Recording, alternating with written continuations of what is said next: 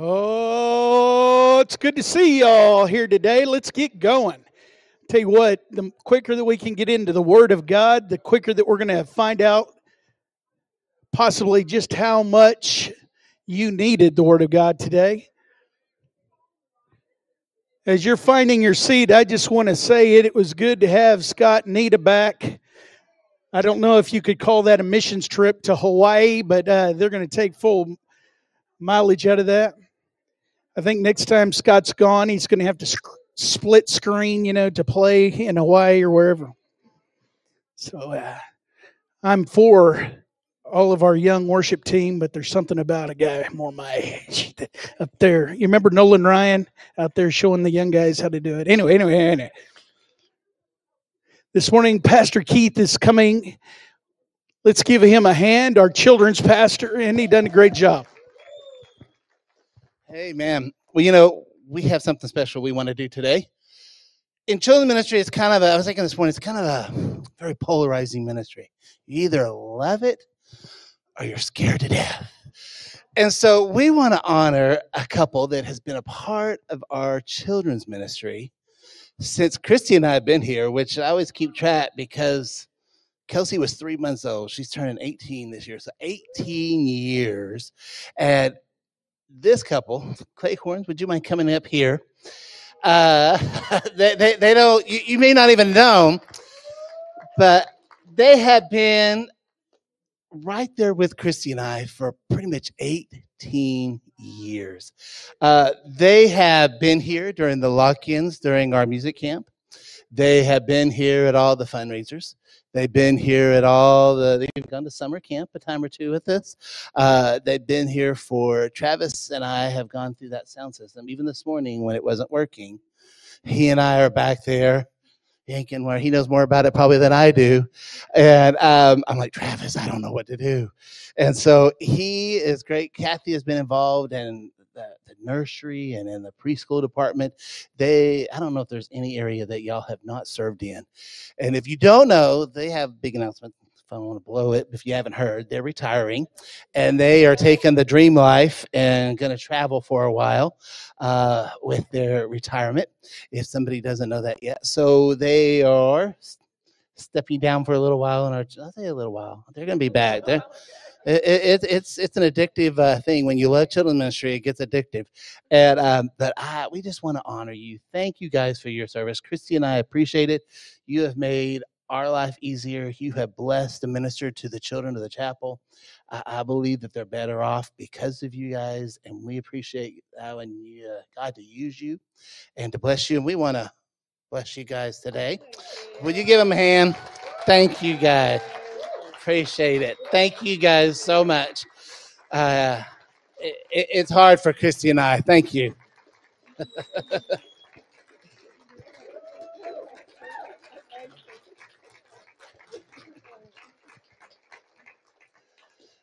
Well, thank you guys. We appreciate you very much. We're going to miss you guys. Travis, thank you guys. Thank you. So with that said, we have a hole in children's ministry. If somebody's needing somebody, just saying that. If you can run a sound system. And again, that is for your service up to today. If Connie's prediction or prophecy is, so you can't be away from us too long. You'll have to come back. So as they have, again, retired for this season, and they get the privilege of traveling around and RVing it and all that fun, kind of like I'm sure some country song will be always on your mind. I'm sure there's a... So you're welcome to come back, and if you're gone a couple weeks and want to come back, we're open to that too.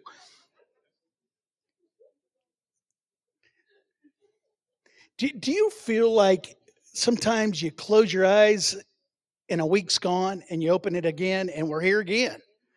That's the good news. I'm so glad that you're here this morning and that you chose to be here. And you did it on purpose. You know that. You didn't just wake up and boom, appear at church. There was some choices that you made to be here this morning. So this morning, as we open the Word of God, and today is going to be a day for some of you that will be a beginning.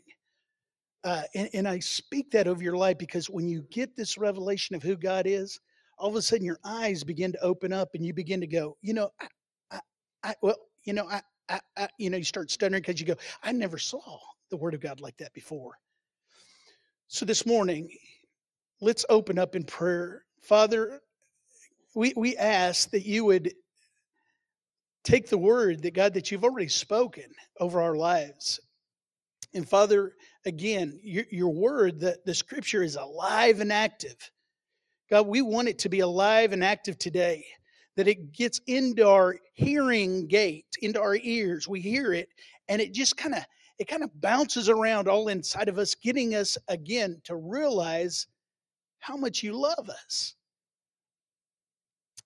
And God, we know your word says that when we get that revelation, that there is no fear in love. God, we ask that today change our life forever. In your wonderful name we pray. Amen. Now, when we talk about the word of God, we know that, again, let me just start. Words change our thinking. So words, if somebody can talk over your life and say, you're nothing, or they can just do the little subtle, hacking, at you. You don't look too fat in that outfit. That's not saying you're fat, but you know what I'm saying. So all those words can change your thinking until all of a sudden you get kind of, you change. This morning, as the word of God goes forth, we realize that words spoken over our lives, I'm not going to get into it, but I believe, Gwen and I, man, we just talked about this week. And, when we speak in tongues, as the word of God says to, as it builds us up in our most holy of faith. Now watch this, that is words. Somebody go, well, yeah, but we don't know what we're saying. We're praying for an interpretation. But I want you to realize this, as we're praying in the Spirit to build us up in our most holy of faith, some of us have that half full mentality, we're the realistic group of people, and we always take the red light instead of the green light. You with me? So when we speak in tongues, your mind can't even doubt what you're saying. But when you're believing that God has good things in store for us, all of a sudden, as Isaiah says, we begin to look and long and expect for the goodness of God to show up in our life. And some of us here today have never experienced that in your life because of words that have changed your thinking. Somebody in your life has said, that don't work. And you bought into that. Transformation, listen, is a continual, and it's got to be purposely, it's got to be willfully, it's got to be by design. And here's the new word of the day, okay? I'm going to use this. It's moonshot. That came out, I do kind of this. Gwen's linguistic. Her and Heath kind of just laugh at all the other Millers. That was out of the proper tense of the language of King, English, whatever. Moonshot is this. It just came out. A challenging and an innovative project. Suki, that's what you need to go after. I'm going to go after, listen to that again, a challenging and innovative project. What is that? To be transformed by the renewing of my mind. That I'm in the words of God spoken over me, that I might change my thinking, therefore change my destiny. I'm going to talk about in this series. The series is entitled The Wonderful Invention of Love. Who is love? God is love. So the first step that we're talking about is, who is God? Some people go, I know who God is. So let me just use the alternate to the negative. You know how negative? Do you really know who God is? Okay, so we got a little bit of doubt in our mind. That hopefully will play to challenging and being able to do an innovative project of being transformed. Who is God? Because your love is better than life. My lips will glorify you. I will praise you as long as I live. In your name, I will lift up my hands. This guy in Psalms, if it's David, he got the revelation of who God's is. He is love. He is his loving kind. God, because you're loving kind. This is the result. In weeks to come, I can't tell you how many weeks that is away, but we're going to talk about step 2. And that is, who are you? As the Bible says, not as whoever said or says you are. See, it's a different than you can do anything. No, stop that. You do the purpose that God has for you in your life. Then weeks after that, we're going to be talking about step 3, and that is the authority of the believer.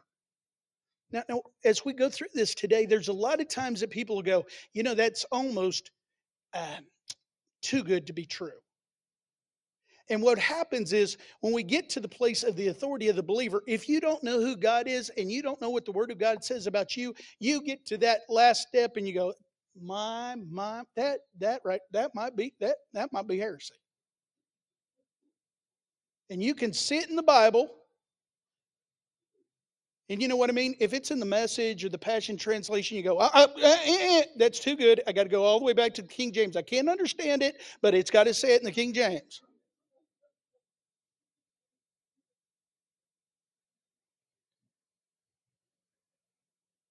So this morning, it's very important that you get this. Quickly turn to Ephesians chapter 5. And I'm going to talk about out of the Message in Ephesians chapter 5. And I hope that you're reading 1st, 2nd, and 3rd John, those little Johns. But let's look at Ephesians chapter 5 quickly, because it's going to set us up. I'm going to set you up. Here we go. Ephesians chapter 5. Ephesians chapter 5, verse 1. Here's what love is. Remember this. Ephesians chapter 5. Watch what God does. It could be like, go home after that. Just watch what he does. But then there's actions. And then you do it. Like children who learn proper behavior from their parents. Mostly what God does is love you. Keep company with him and learn a life of, everybody, love.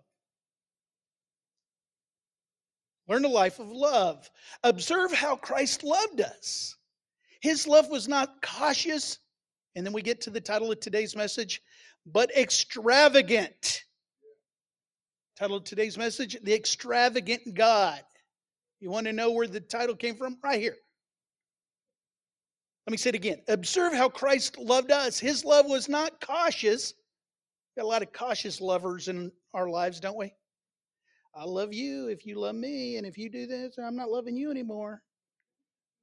No more Valentine gifts. We're done. You're dead to me. You know, how far you want to go?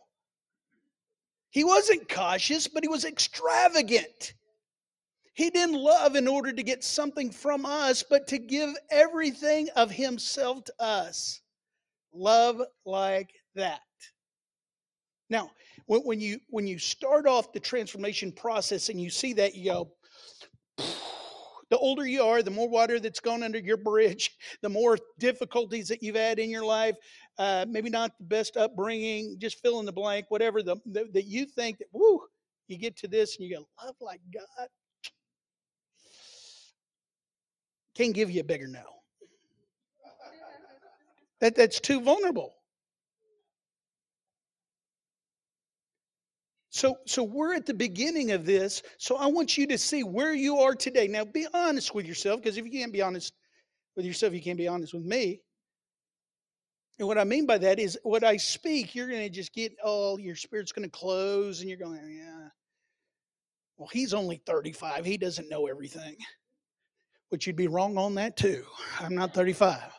Some of you see there, half full right there. He can't be 35. Anyway, we go on.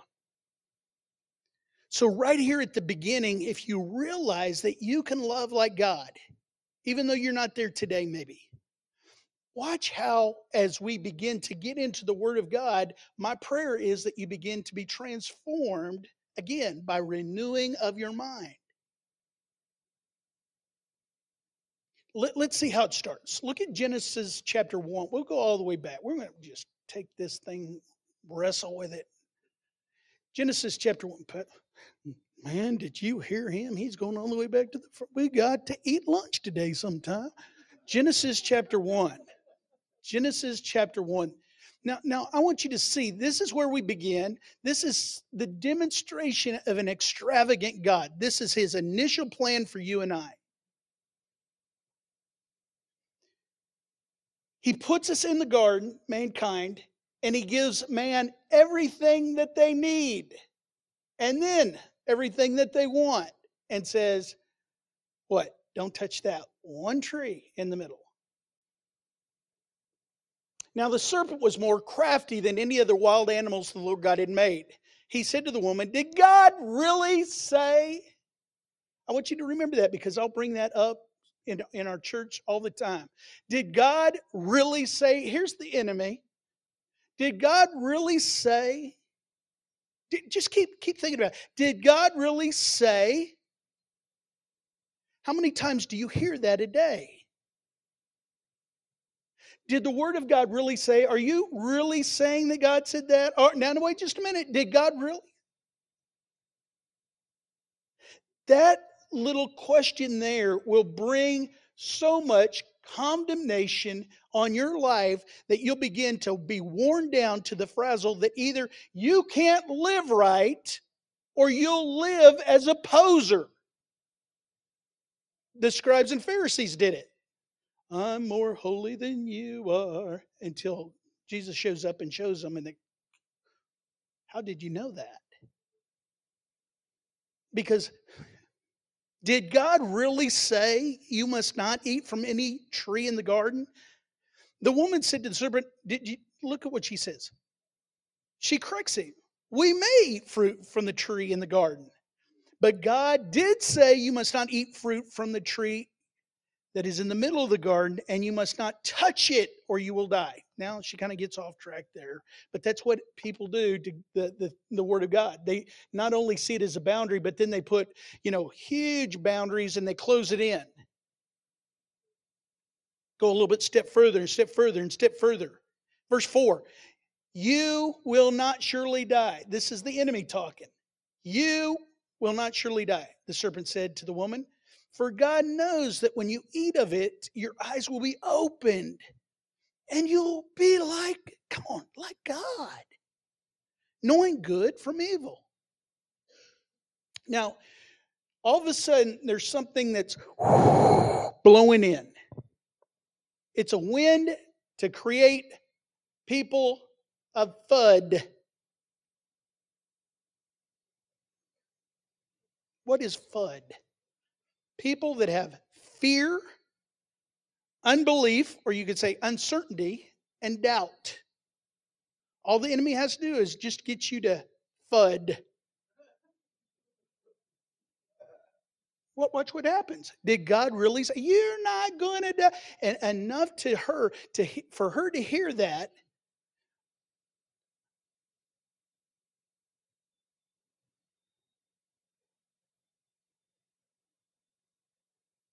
You're going to be better than what you are now if you don't listen to God. That's what he's saying.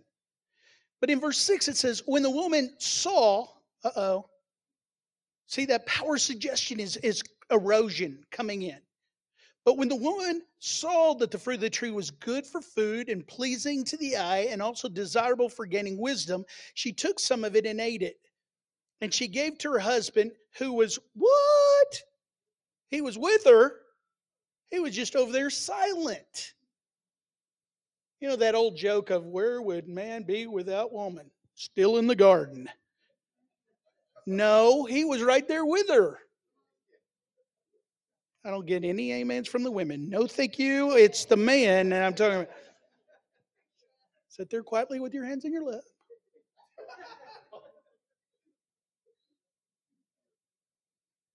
Do you remember? It says when she saw and it looked pleasing.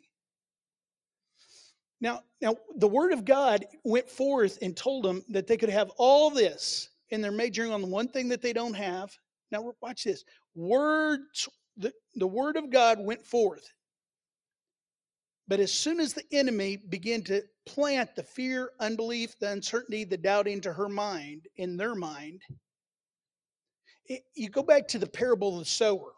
The word of God is planted like a farmer throwing seeds, and some of it fell. You remember last week we talked about rocky places and it didn't have roots. And when the persecution came because of the word of God, it didn't have roots and it dried up. This week, look at the parable of the sower where it fell on thorny ground. The thorns choked out and made the word, in this case, the word of love. Does God love you? No, He's holding out on us. He doesn't let us eat that tree. Do you hear me? So the word of God was there and they received it with joy, but when what? What is the root? What was the explanation Jesus said? It was the worries of this life, the deceitfulness of riches, and the desires of other things. Look at it. When she saw the fruit and she saw that it was pleasing, it was good. Ooh, come on now. I'm preaching to somebody. I'm not preaching condemnation. I'm saying that here's the word of God that goes forth, and the enemy comes against you to choke it out. Don't let it work. In the case that we're talking about, the word of God is that God loves you. Watch through this message. If every time that the enemy comes against you, you'll be right there where you're at, and the enemy will speak to you. Oh, now I don't know if I believe that God's that loving on me, because some people, they're not loving, and don't allow him to do that. So the consequence was that sin came into the world. Remember, this is the first plan, but it was not God's plan for sin to enter into the world. So immediately they go and they get clothes on, or some kind of fig leaves, as everybody is known in costumes and all that. Fig leaves. They cover themselves up. But listen to what happens. He says, when God is crying out to Abraham, and can you believe this? Where are you? Okay. Yes, he knows where you are, but he wants you to answer. He says, I heard you in the garden and I was afraid because I was naked, so I hid. Now watch this. This is a key to you as a believer. He says this, and he said, God saying, who told you that you were naked? In our lives, when the word of God comes forth and we get it and we receive it with gladness, and we begin to see fruit developing in our life, the enemy's going to come to steal the word of God from your life. That don't work. That isn't good. That's not for you. And all you have to do is gravitate right into the FUD. Just a little uncertainty, a little fear. And so God is saying, really, who told you? I didn't say you were naked. Who's framing your thinking? CNN, Fox News, my mama. She isn't a believer, but she's a good woman. I don't care who it is. The word of God has to be framing your thinking. Or even well-meaning people can lead us off track because they're walking in FUD. Who told you that you were naked? Have you eaten from the tree that I commanded you not to eat from? The man said, yes, I did. No, he said, the woman that you gave me. We've laughed about this before. Come on. And the woman says, what have you done? The serpent. Does that sound like a person with confidence, boldness, authority on the face of the earth? No, it's a person of FUD. Fear, uncertainty, unbelief, and doubt. Well, it's not me. I'm just human. The word of God, he comes to steal, kill, and destroy. As soon as the children of God, watch this, question their identity of who God has created them to be, they fall into sin. They could have eaten from any of the trees in the garden, but they began to question, is God really holding out on us? Is he as good as he said he was? Is God really love? Or is that just what he thinks? And I don't know if I believe.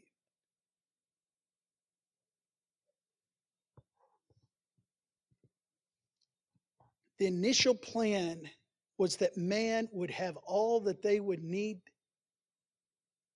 They'd be in the garden. That just, to talk about extravagant love for his children.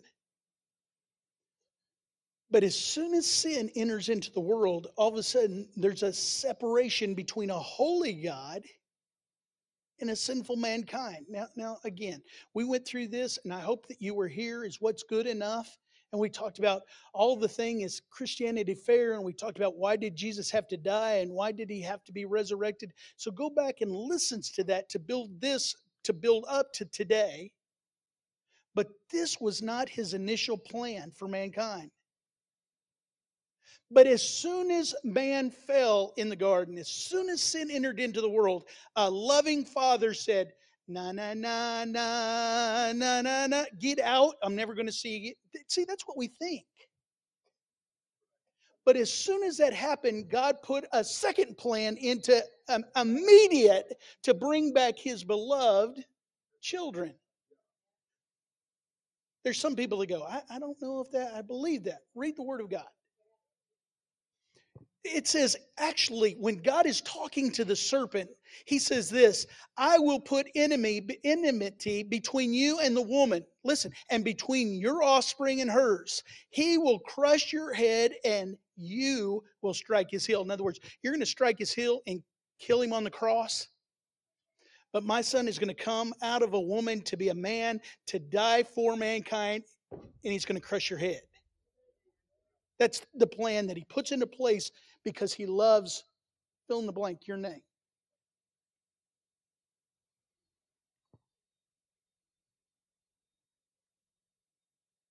Isn't that a gracious promise from a God that could, it seems like he could have just said, I'm starting over.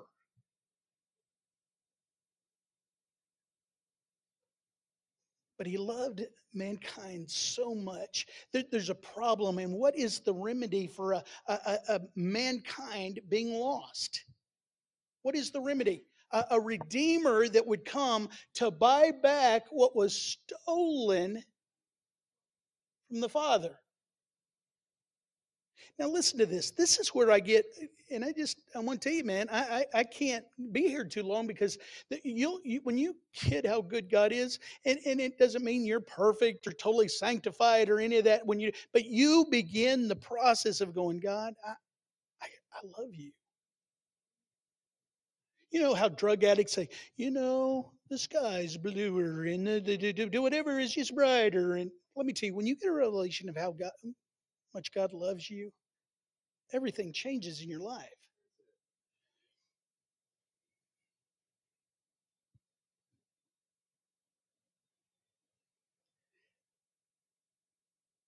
Because he loved us so much, through the Word of God, you can say that God would come to pursue mankind and provide all that would be needed to bring him back, mankind back. To love man so much. Here's a phrase I want you to hear. To go on a hunt for man. To provide him a way to show man back to the way back home. See, Jesus comes in the world, and in John 3:16, we know that for God so loved the world that he gave his only son. Listen, whoever believes in him should not perish, but have eternal life. And I love how Jesus in verse 17 answers the doubt, the FUD people that are already in motion. God loved you so much, he died for you. Yeah, but he's here to condemn us. And he says, no, God did not, or Jesus did not come to send his son into the world to condemn the world. God did not send his son into the world to condemn the world, but to save the world through him. Do you hear that? See, there's a lot of people think that the Bible is just a bunch of book of no's, not ever seeing that it's a book of yeses and love.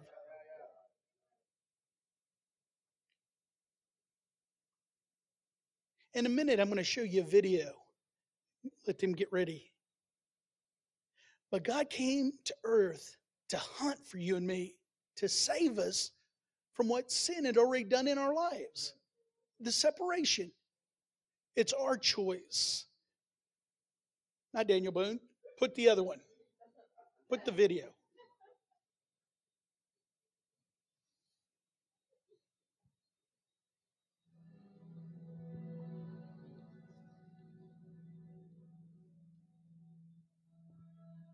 A man fell in a hole.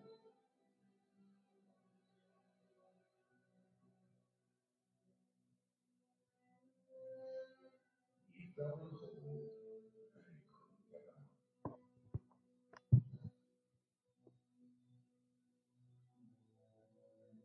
A traveler passed by. He told the man to meditate, to purify his mind, and when he reached nirvana, all suffering would cease. The man did as he was told, but he remained in the hole. Another man came. He explained that the hole didn't exist, and ignorant of that was the man. It was all an illusion. The man who did not exist was still stuck in the hole, but it was not there. Another visitor arrived. He instructed the man to perform good deeds to improve his karma, and though he would still die in the hole, he might be reincarnated as something magnificent. Another man looked down from above. He taught the man to pray 5 times a day, facing east, and to follow 5 important tenets. If he was faithful, one day, perhaps, the time would set him free. The man prayed was just as good, but he was losing strength, and in the hole he remained.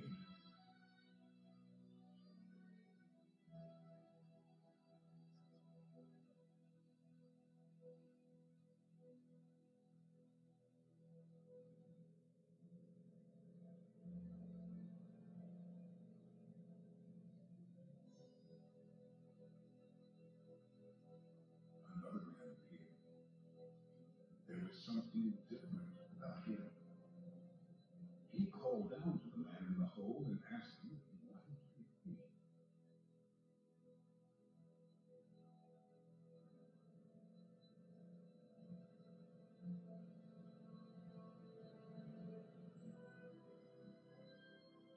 This man lowered himself into the earth. He's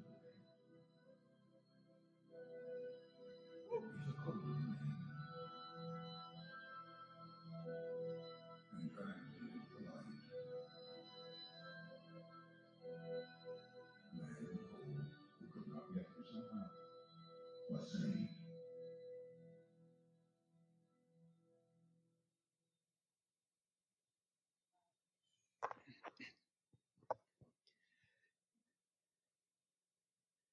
Jesus came, and as he preached, as he walked in his ministry for 3 years, in one situation, many situations, that he explained his love for mankind and his purpose for being there. But one of the ones that I love the most is found in Luke chapter 19, and it's about a little guy named Zacchaeus. And he goes to his house, even though the people of that day that were kind of thinking they had God figured out was mad because Jesus would go and eat with a tax collector named Zacchaeus. And at the end, you see a transformation that takes place, that he receives Jesus as the Messiah. And the Bible says that Jesus replies this. Listen to these words. Your repentance shows that today life has come to you and your household, and that you are a true son of Abraham. The Son of Man has come to seek out, you could say, go hunting for, and to give life to those who are lost.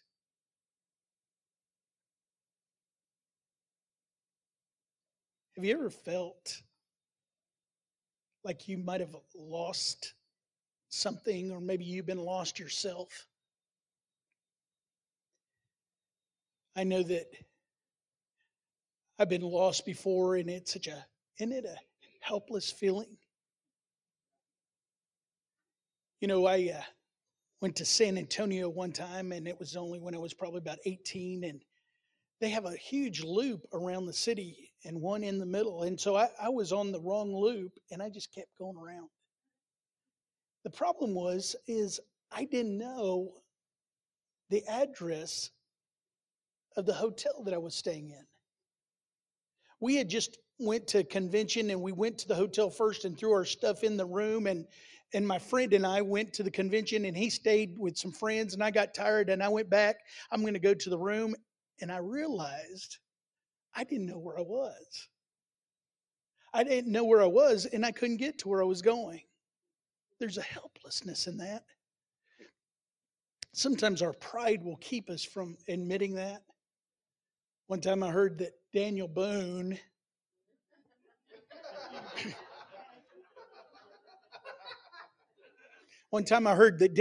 they asked him, Daniel, you've been all over the United States or all over the continental, states. Have you ever been lost? And he said, no, never been lost. But I was confused for 3 or 4 days.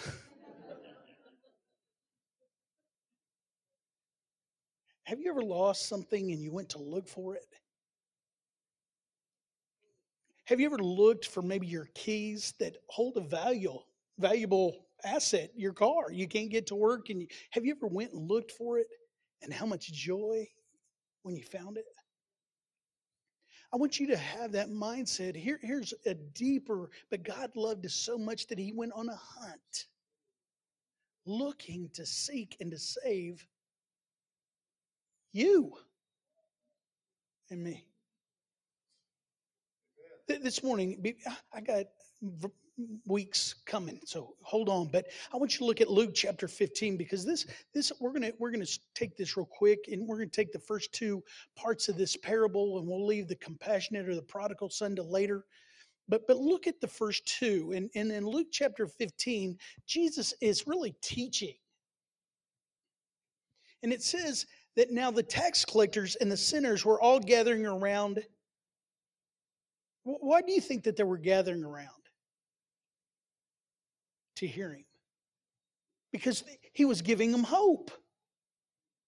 This morning, if you've lost hope, let me tell you, you just go, you know what? I can't hear. That's why a lot of your friends don't even want to hear about Jesus.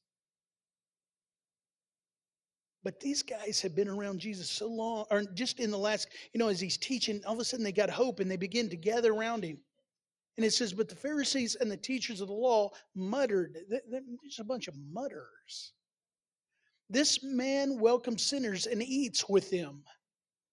Now let me just give you kind of, again, to paint the picture. It would be just like a hobo using your toothbrush, or a homeless person sleeping in your bed. In today's terms, you'd be like, what? I don't know, way. Ooh. This is the paradigm that these people have when he talks about to tax collectors and sinners, and they begin to gather around him. Ooh. I say that again, and why is because it's setting up the people's paradigm that is speaking into the people that are lost.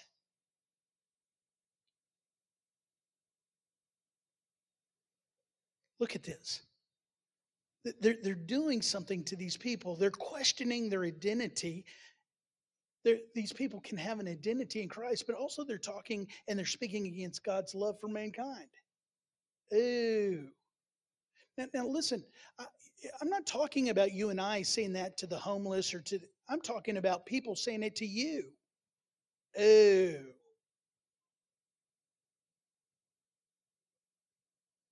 Well, Pastor, I'm not one of those ooh people. I'm pretty good.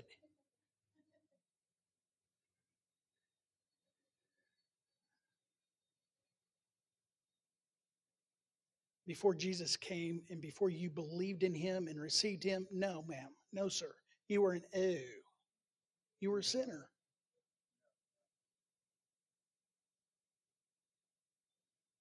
So he begins to teach this first part in verse 15, verse 3. Then Jesus told them the parable, suppose one of you has 100 sheep and loses one of them. Does he not leave the 99 in the open country and go after the lost sheep until he finds it? Now, this is what he's saying is, doesn't he go and hunt for him, the lost sheep?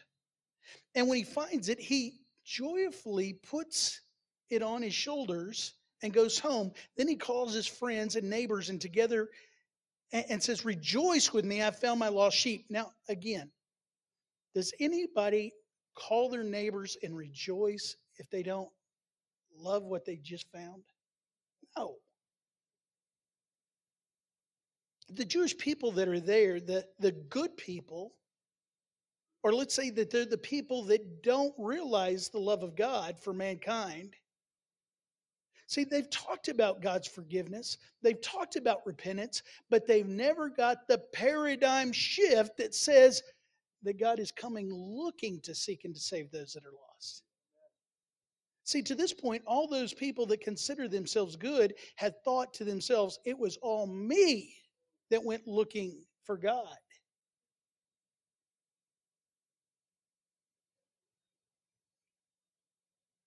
Let's look at the next part because, again, it's an identity problem. The next story is the woman with 10 silver coins, and it starts in verse 8 of suppose one of you, a woman has 10 coins and loses one. Does she not light a lamp, sweep the house, and search carefully until she finds it? What is she doing? She's hunting for it. In verse 9, and when she finds it, she does the same thing, it seems like the shepherd did. She calls her friends and neighbors together and says, rejoice with me, I found my lost coin. Now, again, watch this. It's the love of that person looking for what was lost that brings, again, to our minds that they're rejoicing and throwing parties and celebrating because what was lost was found. And just to make sure that there's nobody in the crowd that doesn't get it, what did the pastor preach on that? Something about coins and sheep. Jesus sums it up. This is what I want you to get. And he says this in verse 10. In the same way, I tell you, there is rejoicing in the presence of the angels of God over one sinner who repents. Now watch this. Sometimes, again, the thief comes to steal the word from us that God loves us, because we all know it's all about us. And when you hear that, sometimes if you've been in church for a while, you begin to go, well, I might be one of the 99 that he left.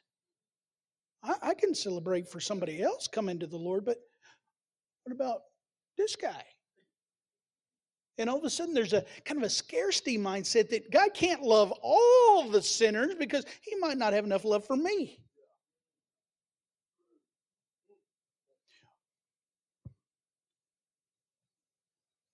So accept that when it says that he comes to seek and to save, he comes to seek you. And he comes to save you. And he's rejoicing every day that you get up and you don't give up on your faith in him. I'm preaching a lot better than you're carrying on, I'll tell you what. Homer, pass it out. Pass out our flyer, our handout.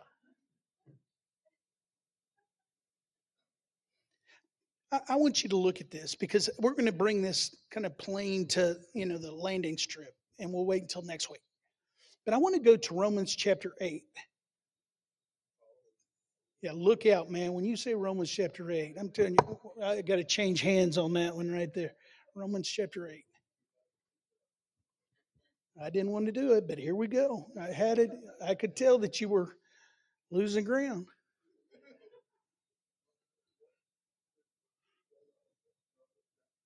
Romans chapter 8. I'm believing that you can get somebody to hand you something and listen at the same time. 8, verse 35. This is the love of God that I want you to, again, this second week that we're into this series, that you begin to build that foundation.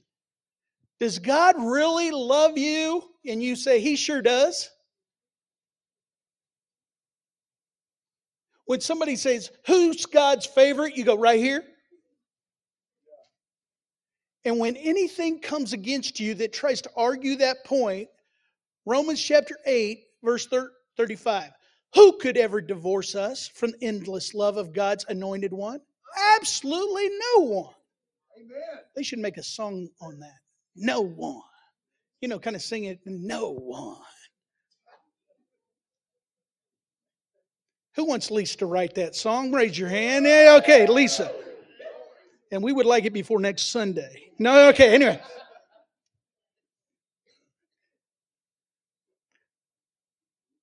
Absolutely no one. For nothing in the universe has the power to diminish his love towards us. Troubles, pressures, and problems are unable to come between us and heaven's love. What about persecution?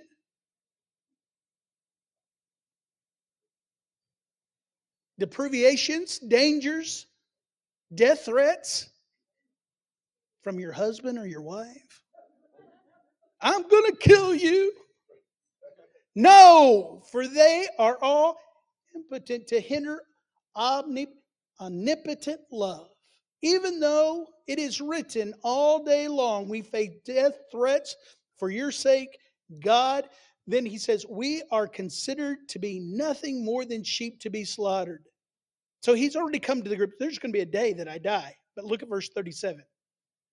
Yet even in the midst of all these things, we triumph over them all. For God has made us to be more than conquerors and has demonstrated love in our glorious victory over everything. Now, just quickly look at that handout that I gave you. That word right there about being a conqueror is even considered a hyper conqueror. Hyper doesn't mean just bouncing off the walls, hyper. You know what I mean? Attention to deficit conqueror. No. Hyper conquerors, empowered to be unrivaled, more than a match for any foe.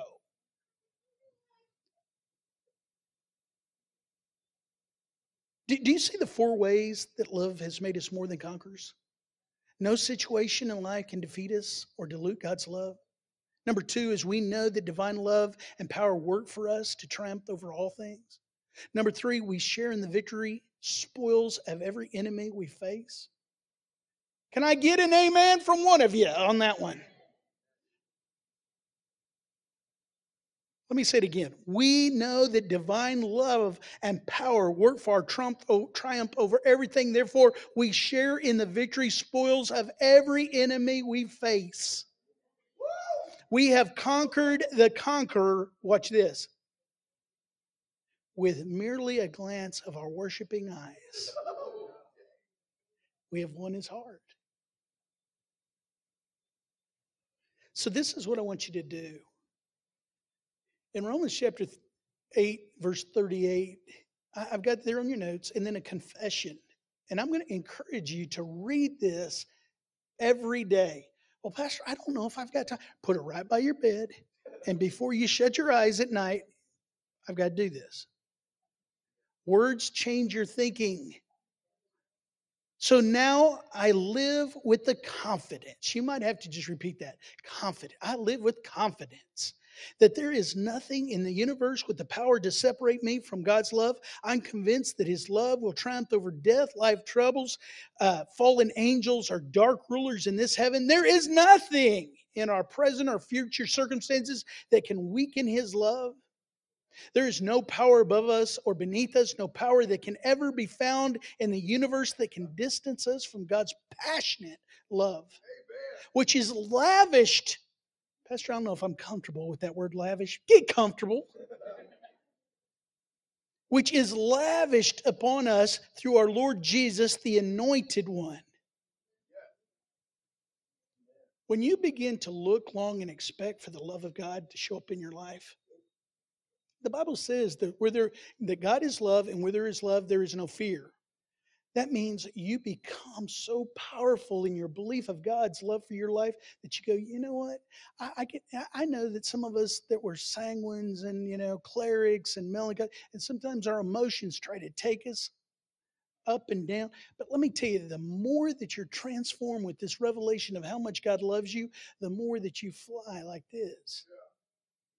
When someone says boo, all those circumstances, you say, I believe that you are on the list, and the list that says you can't separate me from the love of God.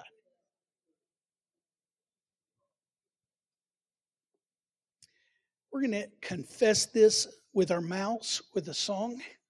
So I want the worship team to come back up.